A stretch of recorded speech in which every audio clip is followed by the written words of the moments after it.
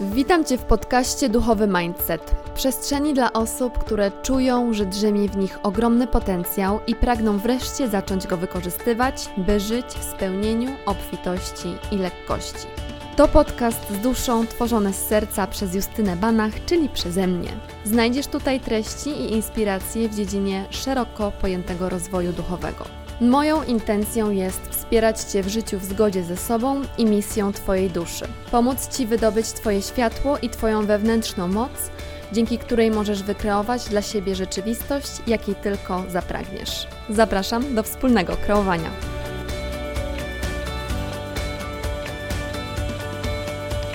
Witam Cię w kolejnym odcinku podcastu Duchowy Mindset, który mam nadzieję, że w końcu mi się uda dzisiaj spłodzić, bo nie ukrywam, że opornie mi to szło, żeby w końcu usiąść do nagrania kolejnego odcinka. A mimo tego, że mam dużo pomysłów na nowe odcinki zapisanych, pomysłów mi nie brakuje, inspiracji mi nie brakuje, a jakoś sama realizacja, to działanie szło mi do tej pory dosyć opornie, więc mam nadzieję, że dzisiaj się uda. I temat dzisiejszego odcinka jest właśnie tym zainspirowany. Na mojej liście tych wspomnianych pomysłów na odcinki od dłuższego czasu był temat jak zacząć. Jak zacząć po prostu.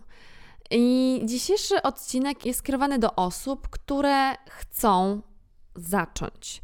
Wychodzić ze swoją misją do świata, wychodzić ze swoimi darami, ze swoim przekazem, albo może po prostu ze swoimi zajawkami, ale nie tylko. Ten odcinek jest też dla Ciebie, jeżeli chcesz zacząć jakiś nowy projekt, do którego Cię woła serce i dusza, ale pojawiają się w Tobie lęki, opory, jakieś przekonania ograniczające, po prostu chcesz to zrobić, ale odkładasz to z dnia na dzień na jutro. Czekasz na lepszy moment, czekasz na bycie bardziej gotowym bądź gotową, czekasz na inspirację, czekasz na wenę, czekasz na flow, czekasz na to, aż będziesz mieć lepszy humor, aż będziesz w wyższych wibracjach i po prostu tu i teraz nigdy nie jest Twoim idealnym momentem, tylko zawsze odkładasz to na później, czekasz na lepszy, gdzie pewnie Cię nie zaskoczę, ale tu i teraz jest najbardziej idealnym momentem i lepszego nie będzie. Prawdopodobnie. Więc dzisiaj mówię do Ciebie, jeżeli chcesz zacząć robić coś i może już masz ten pomysł w głowie od miesiąca, od miesięcy, a może nawet jeszcze dłużej, może od roku, albo od 2, albo od 5. I będę dzisiaj mówiła z perspektywy osoby, która zaczęła parę rzeczy. Więc jeżeli chcesz może zacząć nagrywanie jakichś vlogów albo jakichś innych wideo na YouTubie, chcesz zacząć nagrywać podcast, chcesz zacząć tematyczne jakieś firmowe konto na Instagramie, rozpocząć przygodę z nową profesją, może zmieniasz, to dzisiaj mówię do Ciebie i będę się odnosiła do tego, że rozpoczęłam swój kanał na YouTubie i jak to było i jakie opory pokonywałam. Ten kanał jest teraz nieaktualny, to znaczy po prostu nieaktywny, ale zgromadził ponad 20 000 subskrybentów. Zaczęłam podcast #Justa i zaczęłam podcast Duchowy Mindset. Zaczęłam również przygodę w nowym zawodzie, w nowej profesji, kiedy zaczęłam być instruktorką jogi po tym, jak w 2017 roku w Indiach zrobiłam swój pierwszy kurs instruktorski jogi, więc wiem, jak to jest, kiedy jesteś na początku swojej jakiejś drogi. I dzisiaj się odniosę właśnie do tego również. Coś czuję, że ten odcinek będzie po prostu naładowany, przesycony z niektórych punktów, o których chcę wspomnieć. Można by było spokojnie zrobić jakieś osobne odcinki, więc postaram się tak w pigułce ująć to wszystko, co mam dzisiaj do powiedzenia. I chciałabym też zaznaczyć, że wszystko, co dzisiaj powiem, jest po prostu z mojego doświadczenia i z mojej perspektywy. Więc po pierwsze zachęcam Cię do tego, żeby wszystkie te informacje filtrować kierować przez swój osobisty własny filtr. To, co z Tobą rezonuje, weź, to, co nie, to nie, lub po prostu zmodyfikuj to pod siebie. Po drugie, nie będę próbowała stworzyć jakiegoś uniwersalnego przepisu na sukces, przepisu na strategię.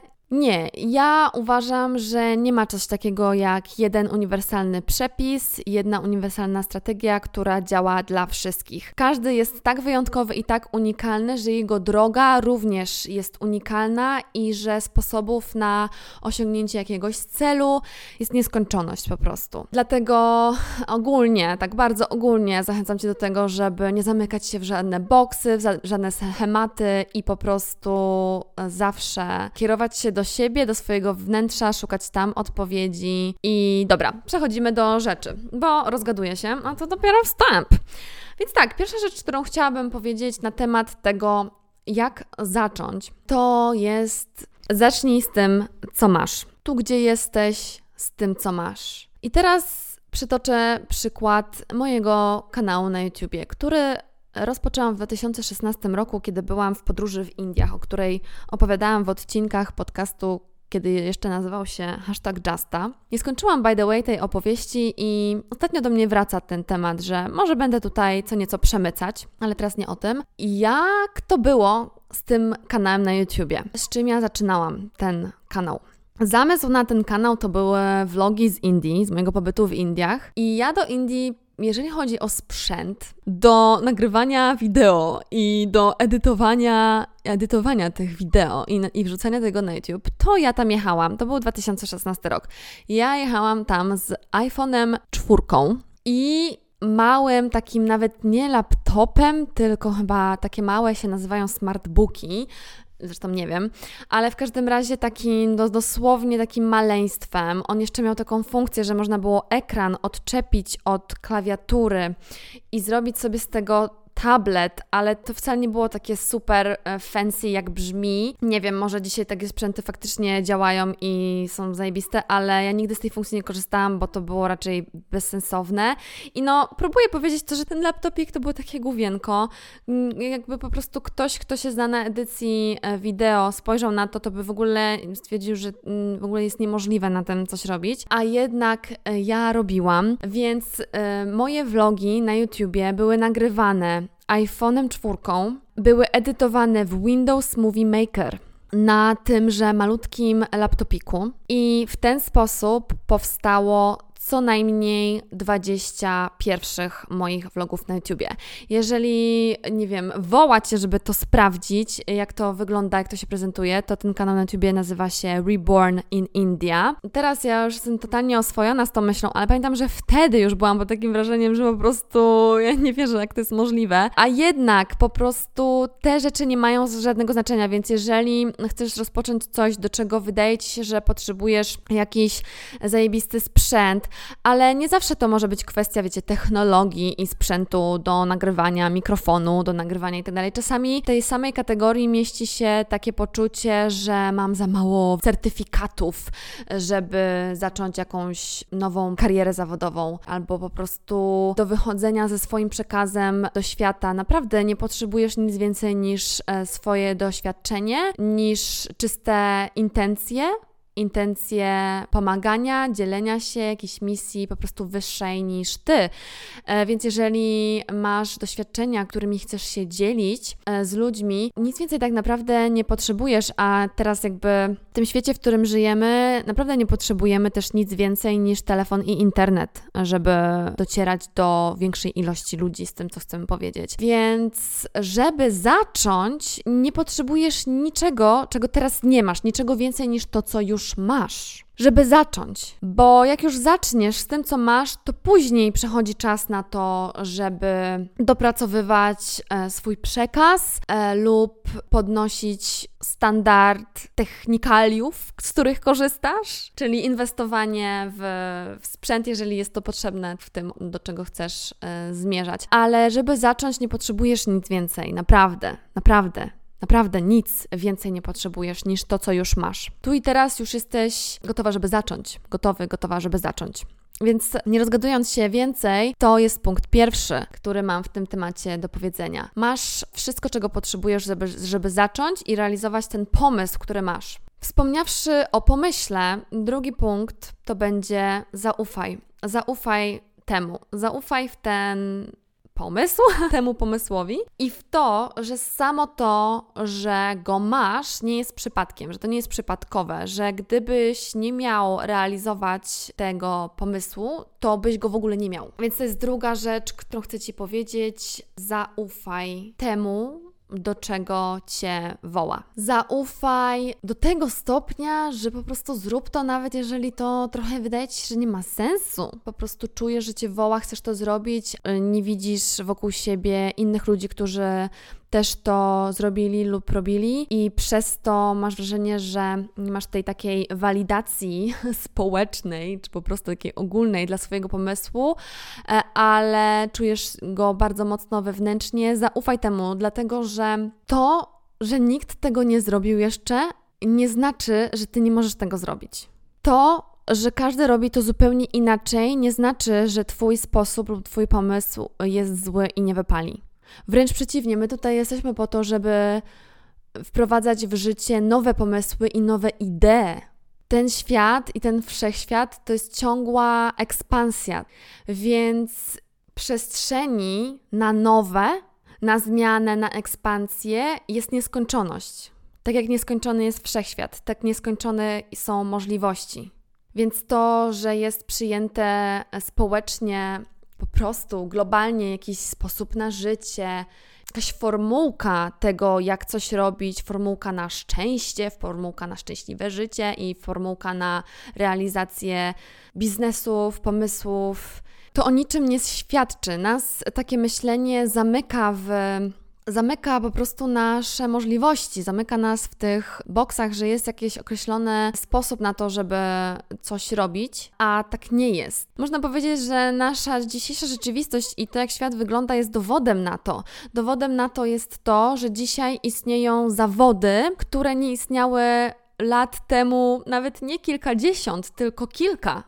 Dzisiaj ludzie wykonują zawody, które nie istniały kilka lat temu, a co to znaczy? To znaczy, że za kilka lat, za kilkanaście, za kilkadziesiąt lat będą zawody, które nie istnieją dzisiaj. Sam internet sprawił, że powstało po prostu nowe zawody. Bycie duchowym coachem jest totalnie czymś stosunkowo nowym i wiele takich holistycznych profesji z holistycznym podejściem, z duchowym podejściem. Teraz świat się coraz bardziej przebudza, ludzie się przebudzają i to dowodzi temu, jak jest nieskończona ilość możliwości i sposobów na życie i na realizowania siebie, realizowania swoich pomysłów, swoich pasji, wykorzystywania swoich pasji do tego, żeby z tego żyć, żeby na tym zarabiać, czyli zarabianie na tym, co się kocha, a nie jakichś zamierzchłych czasów podejście do tego, że po prostu trzeba chodzić do pracy i cierpieć w tej pracy, żeby zarabiać na życie i mieć pieniądze. No nie, teraz ludzie najpierw idą za tym, co ich jara, co ich ekscytuje,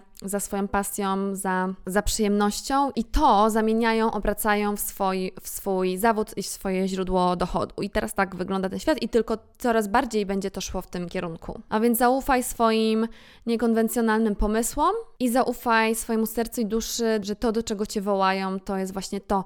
Zaufaj też temu do tego stopnia, że po prostu licz się z tym, że to może nie wypalić, że to jest tylko jakiś element na Twojej drodze, że każda kolejna rzecz, którą zaczniesz i spróbujesz, będzie Cię tylko przybliżała coraz bardziej do Twojego jakiegoś celu, który jeszcze może nie został Ci objawiony, że może Ty jeszcze nie wiesz tak naprawdę, do czego Cię to wszystko prowadzi, że może ten pomysł, on Cię prowadzi do czegoś jeszcze lepszego, wyższego, do Twojego przeznaczenia jakiegoś, ale sam w sobie nim jeszcze nie jest, ale jest niezbędnym elementem na tej drodze, więc to jest takie zaufanie po prostu wszechstronne, zaufanie do tego, że masz za tym iść, nawet jeżeli nie wiesz, gdzie Cię to prowadzi, masz za tym iść nawet jeżeli to miałoby nie wypalić, masz za tym iść nawet jeżeli, nie wiem, ludzie Cię wyśmieją i tak dalej, więc takie zaufanie głębokie.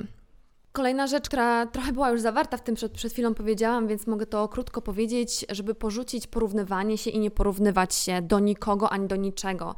To jest związane z tym, co już powiedziałam, że po prostu Ty jesteś masz unikalną energię, unikalny projekt energetyczny, po prostu jesteś niepowtarzalna. I tak samo Twoja droga i Twoje działania też są niepowtarzalne, więc nie ma sensu się do nikogo porównywać i do tych sprawdzonych metod innych osób też nie, bo coś, co się sprawdziło dla kogoś innego, nie jest gwarantowane, że sprawdzi się dla Ciebie.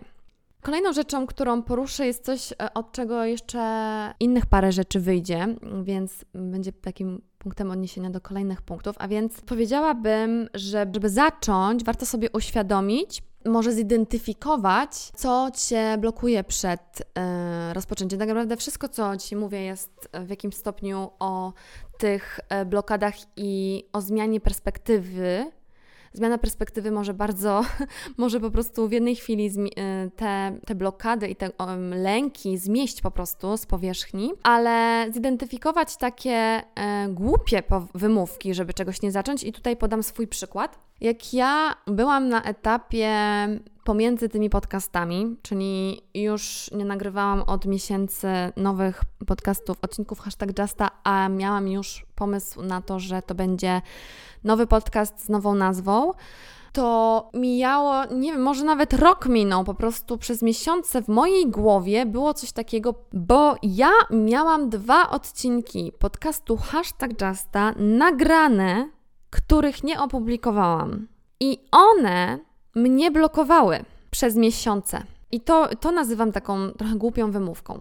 To znaczy one mnie blokowały, ponieważ w mojej głowie ja miałam poczucie, że skoro już je nagrałam i one już były gotowe, to ja chcę je opublikować. I dopóki ich nie opublikuję, no to nie mogę pójść dalej z tematem. Nie mogę nagrać nowych odcinków, nie mogę podjąć decyzji, czy rozpoczynam nowy podcast. Taka głupia rzecz, naprawdę głupia, blokowała po prostu mnie przed pójściem naprzód lub rozpoczęciem czegoś nowego. Podobnie zadziałało u mnie i to trwało, naprawdę długo. Naprawdę bardzo długo, więcej niż rok. Kanał na YouTubie z vlogami z Indii i ogólnie z podróży w pewnym momencie zamarł, bo gdzieś tam życie i ja nie miałam za bardzo czasu na edytowanie dalej moich materiałów. I w związku z tym ja miałam i nadal mam mnóstwo nieopublikowanych materiałów, nawet z mojej pierwszej podróży w Indiach, a co dopiero z drugiej i co dopiero jeszcze z jakichś tam wyjazdów pomiędzy, które też jeszcze dokumentowałam z zamysłem, że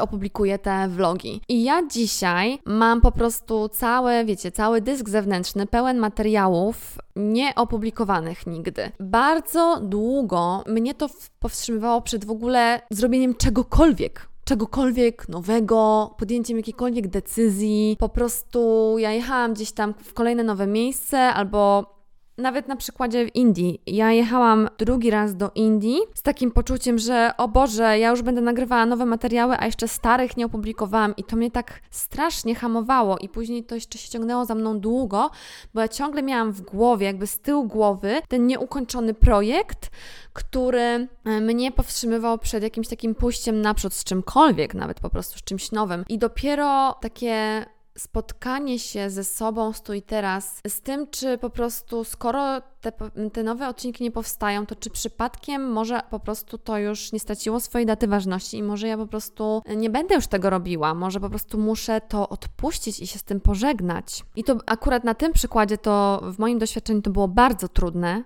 więc to jest też w ogóle o lekcji takiego odpuszczania, ale samo najpierw w ogóle zobaczenie tego i uświadomienie sobie tego, to już jest ogromna przemiana i przełom. U mnie to był proces, trochę to trwało, ależ w końcu dojrzałam do tego, że po prostu powiedziałam sobie,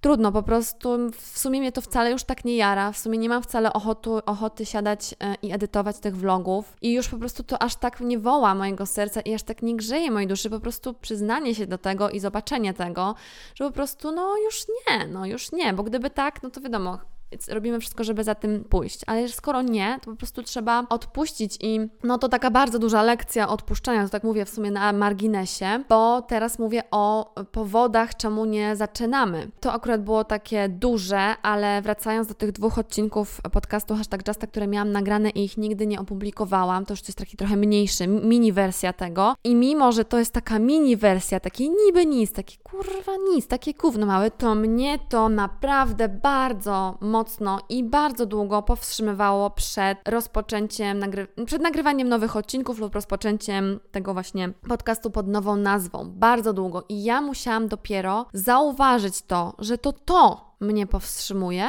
się z tym zmierzyć, czyli po pierwsze jakby zewaluować, ocenić, czy te odcinki faktycznie są dla mnie takie ważne, że tak bardzo chcę je opublikować, czy nie. I jeżeli nie, to po prostu je odpuścić i pożegnać się z tym. Co samo w sobie jest właśnie pewnego rodzaju jakimś takim procesem, jakąś lekcją. Jest coś w tym takiego.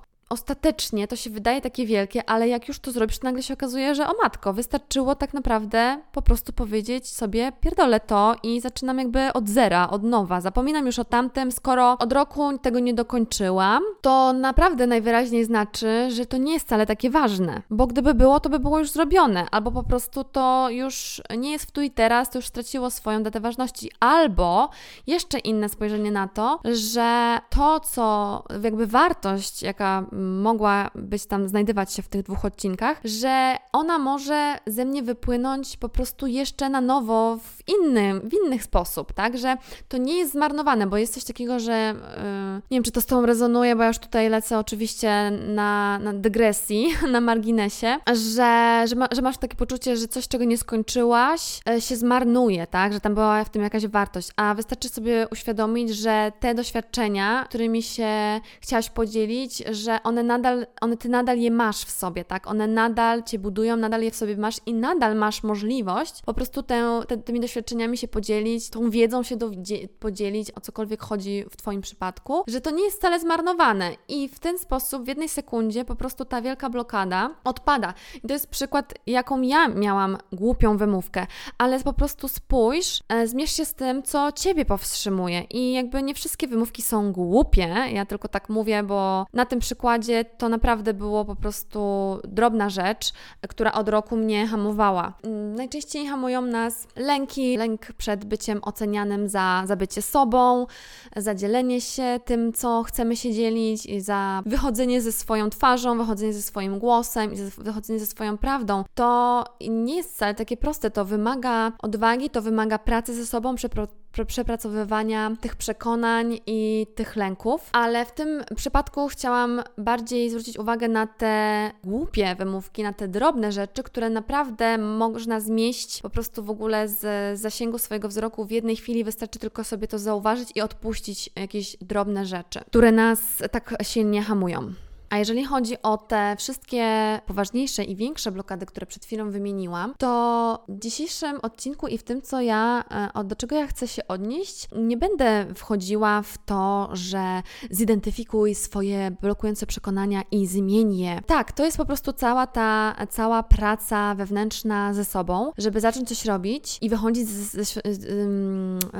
do ludzi. I to jest nieodzowny element, nieodzowna praca do wykonania, ale ja w dzisiejszym odcinku mówię troszeczkę o czymś nie tyle innym, tylko jakby krok wcześniej jest coś takiego, ja mówię o tym, jak zacząć. I żeby zacząć, naprawdę nie potrzeba nic więcej. Zacząć jest po prostu o wiele łatwiej, niż nam się wydaje.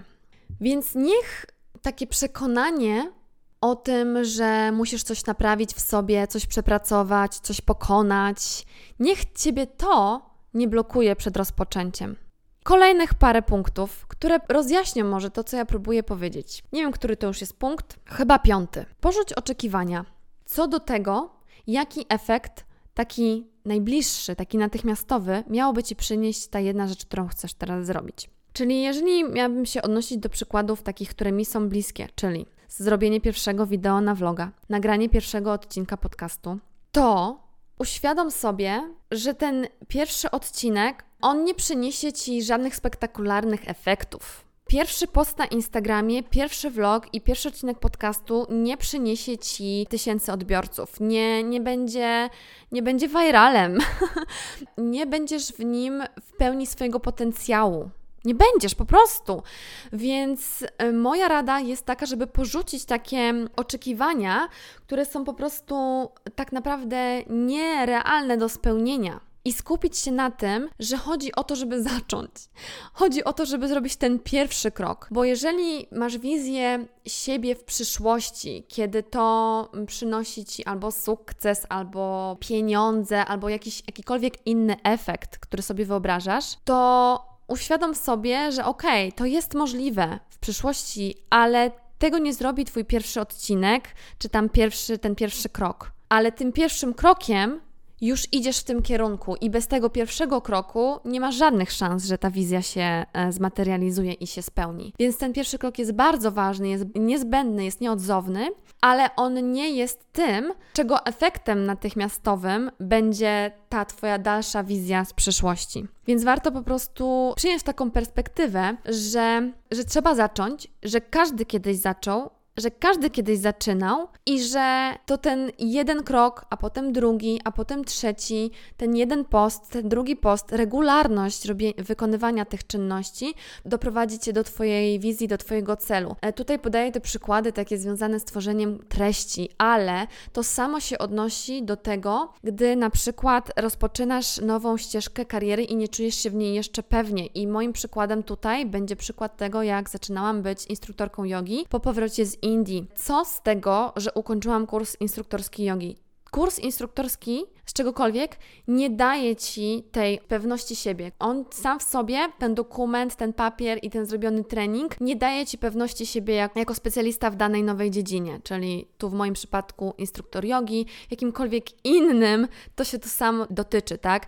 W zeszłym roku ukończyłam certyfikacyjny kurs na coacha duchowego. Sam ten kurs, on nie daje żadnej Tobie pewności siebie i tego poczucia bycia jakimś autorytetem w tej dziedzinie. Dopiero doświadczenie to robi, a żeby doświadczenie zdobyć, to trzeba po prostu zacząć to robić w tym momencie, w którym jesteś, kiedy tej pewności jeszcze nie masz.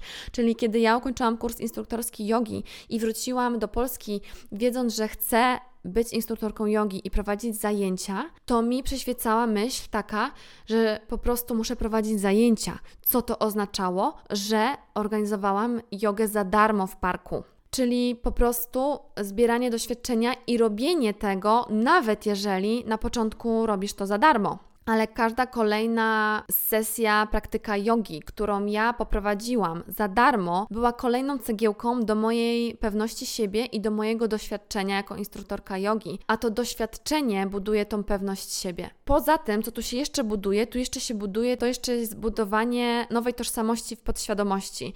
Czyli jeżeli ja regularnie prowadzę zajęcia z jogi, nawet jeżeli one są za darmo w parku, to w mojej podświadomości zapisuje się nowa tożsamość tego, że ja jestem instruktorką jogi. Wysyłam CV do różnych szkół jogi, studio jogi, to też już buduje w mojej podświadomości poczucie, że jestem instruktorką jogi i ubiegam się o pracę w tym zawodzie. Więc tutaj też te wszystkie działania, te małe kroczki, one są bardzo ważnymi małymi cegiełkami, które budują Twoje doświadczenie. Więc dlatego tak ważny jest ten pierwszy krok, jak zacząć, ale on nie powinien wokół tego być takiej presji. Po prostu jak sobie uświadomisz, że żeby dojść, żeby zbudować doświadczenie, żeby stać się zajebistym w jakimś swojej dziedzinie, to musisz zacząć, to wtedy ta presja z tego pierwszego razu spada, powinna przynajmniej spaść. Dlatego, że ten pierwszy krok tak jak powiedziałam, tak, nie będzie viralem.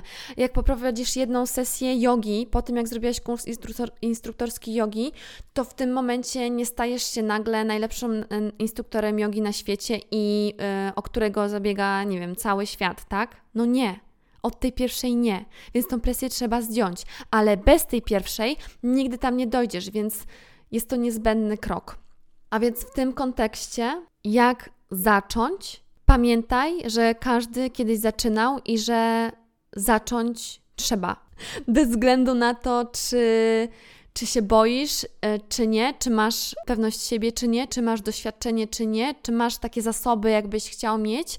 Masz wystarczająco zasobów, żeby zacząć. Może nie masz wystarczająco zasobów, bo nie masz doświadczenia, żeby być najlepszym, będę tutaj dawała ten przykład, instruktorem jogi na świecie lub kimkolwiek, tak? Ale masz wystarczająco zasobów, żeby zacząć i zrobić ten pierwszy krok, poprowadzić pierwszą sesję, zrobić pierwsze wideo, nagrać pierwszy odcinek podcastu, zrobić pierwszy post na Instagramie w swojej nowej marce, firmie, tak? Better done than perfect. To jest tak naprawdę o tym samym. Zróbmy z tego osobny punkt. Nie wiem już, który, 6. Better done than perfect. To może nie do końca jest o tym samym, to jest po prostu podobne. Lepsze jest zrobione niż idealne, ale niezrobione. Niezrobione przez to, że masz takie wymagania do siebie, żeby było idealne, perfekcyjne, zajebiste, najlepsze na świecie i przez to wcale tego nie robisz. No nie. To które jest lepsze? Lepsze jest zrobione, jakieś, pokonałaś lęk, pokonałaś strach, daleki jest od ideału, ale przynajmniej jest zrobiony, jest pierwszy krok. Teraz każdy kolejny krok będzie coraz lepiej, budujesz doświadczenie, nabierasz pewności siebie, klaruje Ci się też wizja. Na początku może wizji nawet nie być klarownej, a jeżeli nie zrobisz tego pierwszego kroku, to nic z tego się nie dzieje. Jeżeli nie zrobisz tego pierwszego byle jak, może nie tyle byle jak, ale po prostu dalekiego, ale nawet byle jak, może być i nawet byle jak, ale zrobione, to nie posuwasz się do przodu właśnie w tym budowaniu doświadczenia, pewności siebie oraz klarowaniu swojej wizji i tego, co tak naprawdę tworzysz i budujesz. Więc lepsze jest zrobione niż idealne i niezrobione. Ja o tym wszystkim mam poczucie, że mówić mogę, mówię ze swojego doświadczenia, z tego względu, że po prostu ja za każdym razem, jak chciałam coś takiego zacząć, to była wokół tego jakaś taka właśnie presja i oczekiwania i dla mnie to było ważne, czy to był kanał na YouTubie, czy podcast. I w związku z tym to było cały czas odwlekane w czasie. I jak miałam pomysł na podcast, ten poprzedni, to kupiłam mikrofon, żeby mieć to poczucie, że mam sprzęt odpowiedni, co nie jest potrzebne. Wystarczy Ci telefon i dyktafon, bo z tym, co masz tu i teraz, naprawdę masz wszystko. Możesz nagrywać podcasty dyktafonem na telefonie, a vlogi telefonem, nawet nie najnowszym i nie najlepszym. Wiadomo, że teraz telefony mają zajebiste kamery, ale możesz nawet tym gorszym. Więc naprawdę masz wszystko, ale dobra, miałam już ten mikrofon i minęły 3 miesiące i to od samego pomysłu to więcej. Od samego pomysłu dużo więcej, ale od tego, kiedy już tak naprawdę nic już mnie nie dzieliło od po prostu wykonania akcji i zrobienia tego, to minęły jeszcze ze 3 miesiące. I przez te 3 miesiące po prostu można powiedzieć, że to był taki etap, w którym nie wiem, co mnie powstrzymywało. Po prostu jakieś takie lęki i też takie poczucie, że to musi być jakieś, tak? Że to musi być, nie wiem, idealne, super albo i Boże, do czego ja zmierzałam? Że w tym czasie, kiedy ja się po prostu też jakby tak, mentalnie, psychicznie przygotowywałam do tego i szukałam inspiracji. To samo było, jak miałam zacząć kanał na YouTubie. Przez kilka miesięcy oglądałam innych vlogerów i nie tylko takich, którzy byli w podróżach, ale też takie oglądałam treści wtedy na YouTubie, które inspirowały do tego, żeby właśnie zrobić tego pierwszego vloga, żeby zacząć z tym, co masz i właśnie takie inspirujące i bardzo motywujące i jakby zdejmujące te blokady takie niepotrzebne. Więc wtedy tak samo się inspirowałam i przygotowywałam i przed tym podcastem słuchałam jakiegoś odcinka podcastu, którego nie pamiętam, ale tam był jakiś wywiad, w którym ci ludzie rozmawiali właśnie o tym. To było chyba w kontekście tego ich podcastu i ich pierwszych odcinków. I to tak bardzo ze mną zarezonowało, co tam usłyszałam, bo ten ktoś powiedział, że nawet jak miałby się włączyć nagrywanie tego odcinka i podcastu i po prostu ze stresu się zżygać, to lepiej się zżygać i zrobić z tego nawet odcinek, opublikować go, niż tego wcale nie zrobić. I ja po prostu do dzisiaj to pamiętam. Zżygaj się, ale zrób. Że po prostu ten pierwszy odcinek może być czymkolwiek. Może być w Twoich oczach bezwartościowym gównem, ale zrób go, bo to ten odcinek doprowadzi Cię do kolejnego, a za ileś tam czasu, za x czasu do tego, że będziesz najlepszym podcasterem. Podaję takie przykłady, które ze mną rezonują, ale naprawdę to może dotyczyć wszystkiego. żeby po prostu byle to zostało wypuszczone, byleby odhaczyć swój pierwszy odcinek, a potem kolejny, może będziesz nadal mieć palpitację serca, ale już tym razem na drugim odcinku się już nie zażygasz ze stresu, tylko będziesz mieć palpitację serca, a na trzecim odcinku będzie jeszcze trochę lepiej, może uda Ci się zebrać myśli i coś powiedzieć. Ja wiem, że to jest taki ekstremalny przykład, bo kto by chciał opublikować odcinek, który może postrzega jako klapę, bo ze stresu się zżygam, ale po prostu to jest naturalne. Ten stres jest bardzo ludzki i ludzie, którzy są na przykład mówcami na scenie i są znani z tego i po prostu to jest ich praca, że przemawiają do dużej grupy ludzi, to czy Ty myślisz, że oni nie mają stresu? Jeżeli nie 100, to 99% tych ludzi nadal tuż przed wyjściem na scenę się stresuje. Nam się wydaje, że ten stres nie dotyczy innych, tylko że my się stresujemy, że to tylko Ty się boisz, że to tylko Ty nie potrafisz, że jesteś za słaba, że nie masz skilla. Nie! Każdy to ma.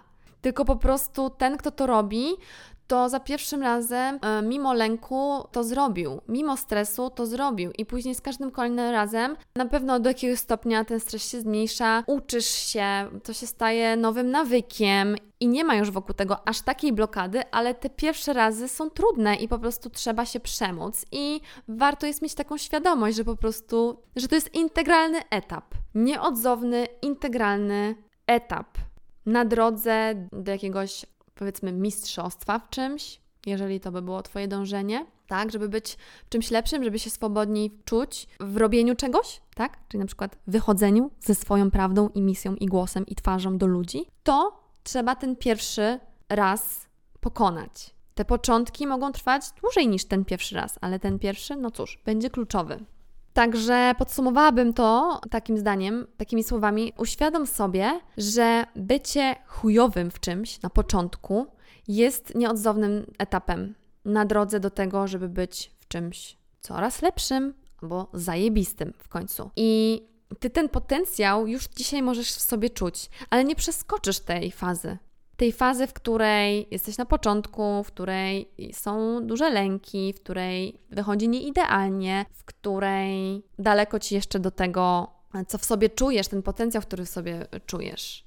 Warto też pamiętać, że najlepszą wersją siebie jesteś już dzisiaj. I owszem, jutro możesz być lepszą, ale to dzisiaj jest, tu i teraz się liczy tylko, tak naprawdę. To wszystko, o czym ja dzisiaj mówię i o tym, jak zacząć, odnosi się do, wydaje mi się, że to już jest na tym etapie oczywiste, ale powiem to jeszcze, że to się odnosi do takich rzeczy, które chcemy robić jakby regularnie. Czyli jak zacząć, już samym w tym słowie w sumie zawiera się to, że zaczniesz, ale potem kontynuujesz, tak? Czyli jakieś kontynuowanie jakichś działań.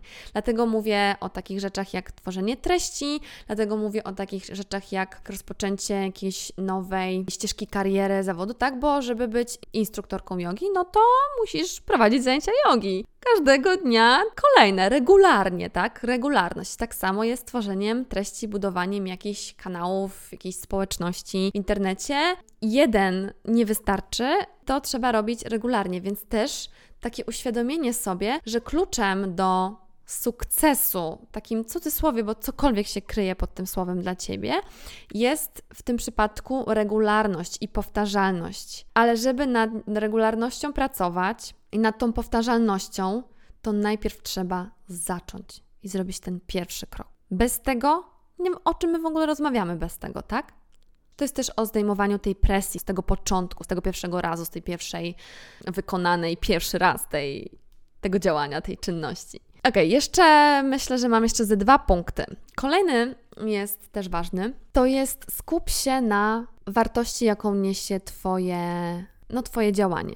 To, co chcesz robić, Twój pomysł, Twoje wychodzenie z tym do ludzi. Jaką to ma wartość dla tych ludzi? Czyli skup się na służbie. W kontekście wychodzenia ze swoją misją swojej duszy do ludzi. Skup się na tych ludziach, którym Twoja historia, Twoje doświadczenie, Twoja wiedza, Twój przekaz, Twoja energia wniesie wartość do ich życia. I jaką wartość? Co im przyniesie, jak ich zainspiruje, jak ich podniesie na duchu, jak im uświadomi, że nie są sami w tym wszystkim. Skup się na tym, co wnosi, co Ty wnosisz i Twoje działanie do życia innych ludzi i na nich się skup. Pomyśl o tym, że nie wychodząc ze swoim pomysłem, ze swoją misją do ludzi, odbierasz tym ludziom, którzy jej potrzebują coś. Tak? Że to jest takie, wręcz egoistyczne niewychodzenie z tym, z czym chcesz wyjść. Skoro to ma wnieść wartość do życia innych ludzi. Jeżeli chcesz być instruktorką jogi, to pomyśl o tych ludziach, którzy skorzystają na Twoich zajęciach. Na tym, że dzięki Tobie skontaktują się ze sobą, zajrzą w głąb siebie, znajdą jakiś balans. Skontaktują się ze swoim ciałem i z oddechem. Może przypomną sobie, o co chodzi w życiu albo o co chodzi w ich życiu. Odetchną z ulgą po całym ciężkim dniu, odpoczną, trochę zrelaksują się. Jaka to jest ogromna wartość, jaką Ty masz w swoich rękach jako instruktor jogi. To jest przykład. Jaką wartość wniesie do życia ludzi Twoja historia o tym, przez co przeszłaś w życiu, jeżeli po drugiej stronie jest ktoś, kto przechodzi teraz przez to samo. Więc kiedy masz wątpliwości i dopadają Cię lęki przed oceną, przed odbiorem i brak pewności siebie, po prostu pomyśl o tym, co Twoja historia, doświadczenie i w jaki sposób, jak pomoże tym osobom, które dokładnie tego potrzebują dzisiaj. I uwierz mi, tam po drugiej stronie są te osoby. Świat czeka na Twój przekaz, na Twoją energię, na Twoją prawdę. Świat czeka na Twoje dary. Po prostu skup się na tych osobach i możesz sobie tylko na jednej skupić. Na jednej osobie, która skorzysta na Twoim wyjściu do świata z tym, co masz, cokolwiek to jest. Na Twoim wyjściu do świata z tym, co masz, co Cię woła, z głębi, skorzysta co najmniej jedna osoba. Co najmniej. I na niej się skup. Zapomnij o sobie. Tak naprawdę, co Cię obchodzi, co pomyślą inni, ci, którzy nie potrzebują Twojego przekazu, skoro wiesz, że jest ktoś, kto potrzebuje, skup się na tej osobie, która czeka na Twoją energię i na Twoje słowa lub inny dar, który masz do wniesienia. To wszystko, co powiedziałam, tak naprawdę przeplatają się te rzeczy ze sobą i tworzą taką spójną całość. Masz wszystko, co potrzebujesz, żeby zacząć i tu, gdzie jesteś, z tym, co masz wystarczająco zasobów, żeby tej jednej osobie, o której mówię, wnieść do jej życia wartość.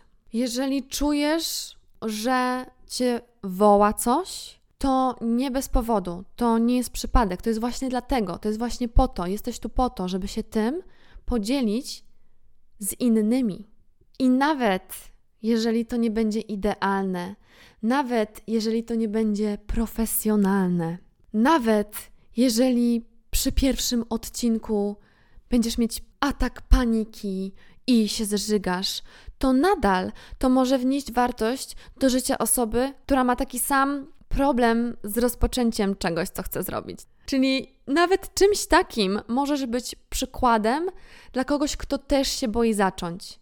I uświadomić mu to, że po prostu zacząć. Mimo palpitacji serca, mimo lęku, mimo tego, że tak bardzo to jest dalekie od ideału, na który wiesz, że Cię stać, czujesz już ten potencjał w sobie, wiesz, już widzisz po prostu siebie w przyszłości, czujesz tą siebie w przyszłości, która robi to bez lęku, z pewnością siebie i jej przekaz jest płynie, jest idealny. Ale do tego nie obejdzie się bez tych pierwszych kroków praktyki, doświadczenia i budowania nowej tożsamości, kodowania jej w podświadomości, bo im bardziej, tutaj dzisiaj nie mówię za dużo o podświadomości, ale podświadomość to jest po prostu klucz. W każdym razie, mówiąc tylko o praktyce, o regularności i o doświadczeniu, to właśnie buduje nową tożsamość naszej podświadomości i to przez to później jest łatwiej i nabierasz tego skilla, pewności siebie i skilla, ale bez tej pierwszej, zawstydzającej, żenującej próby tego pierwszego wyjścia, tam nie dojdziesz. Ja specjalnie takie ekstremum jako przykład podaję dla perspektywy, tak? Tu chodzi o perspektywę, tu chodzi o mindset.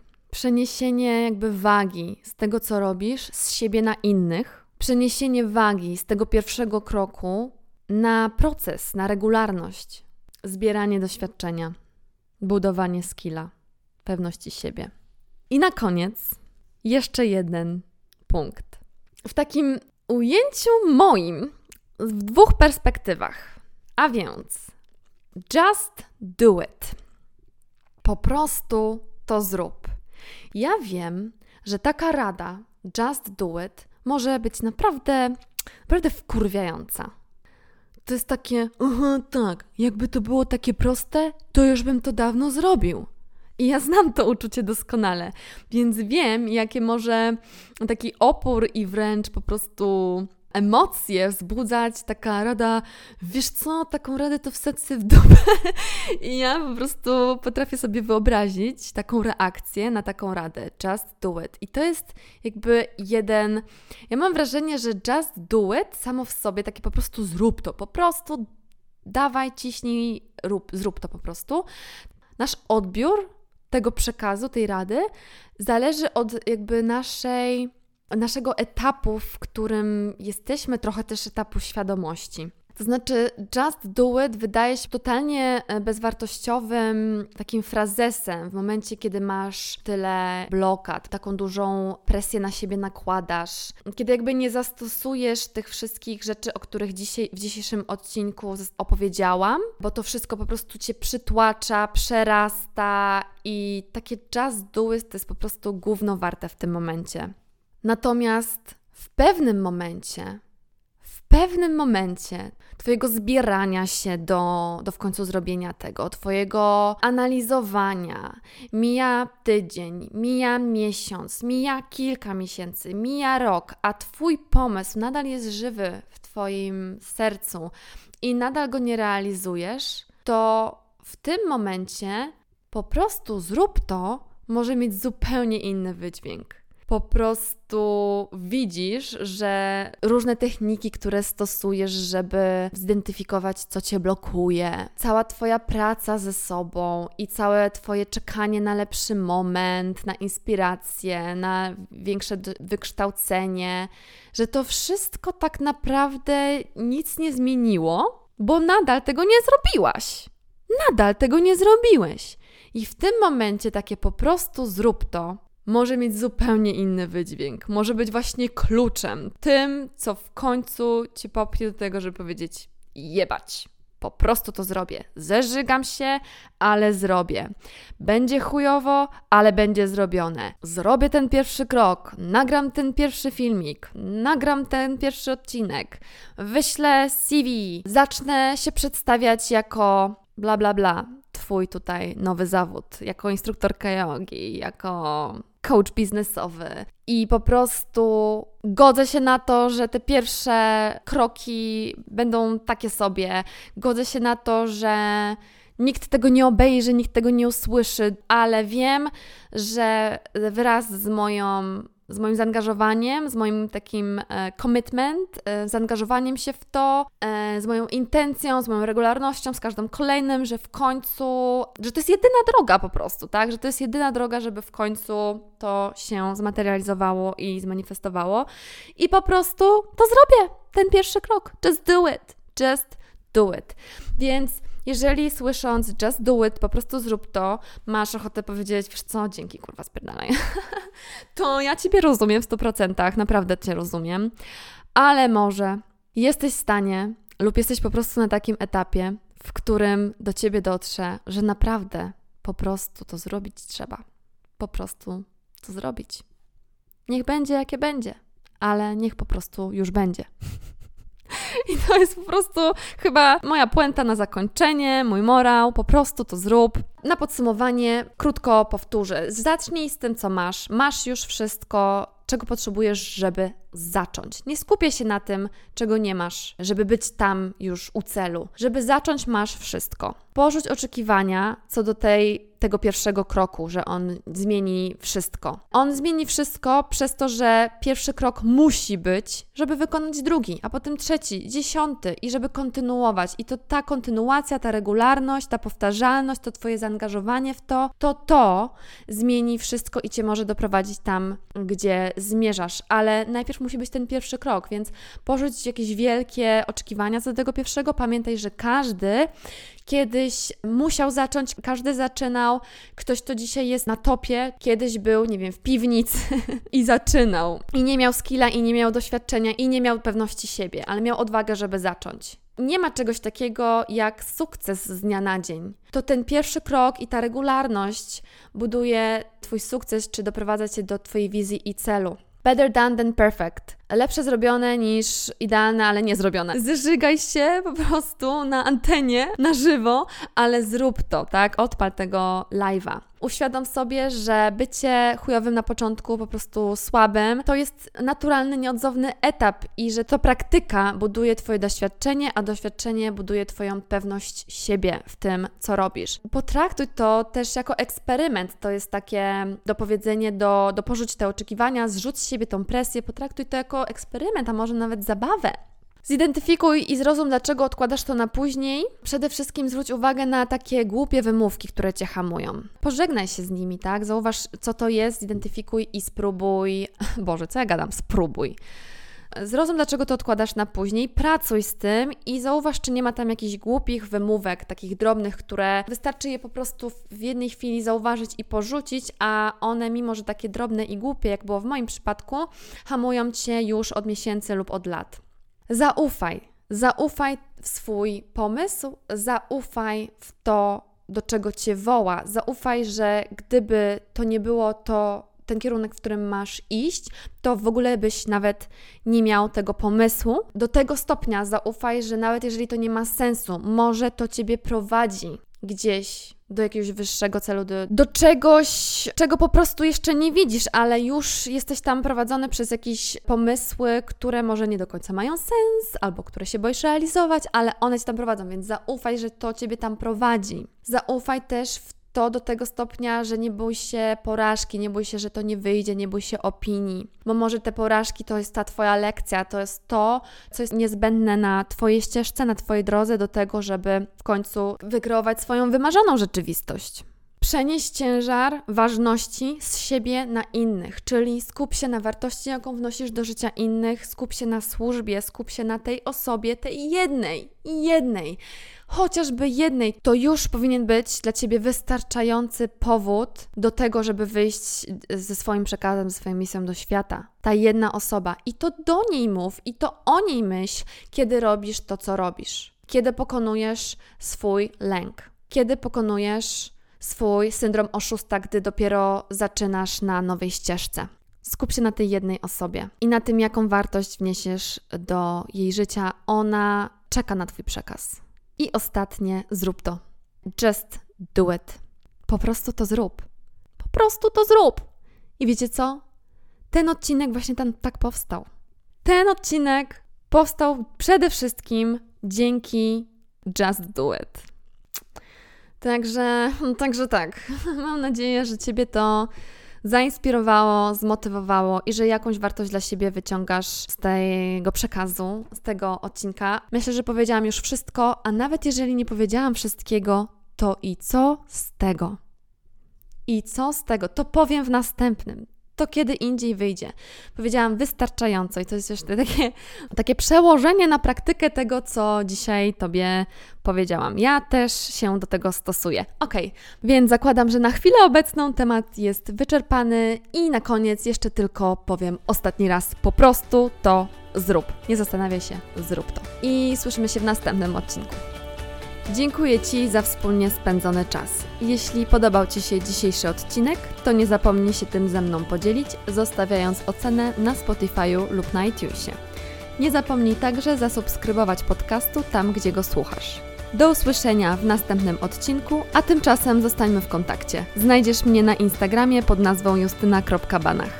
I pamiętaj, to Ty jesteś kreatorem swojej rzeczywistości.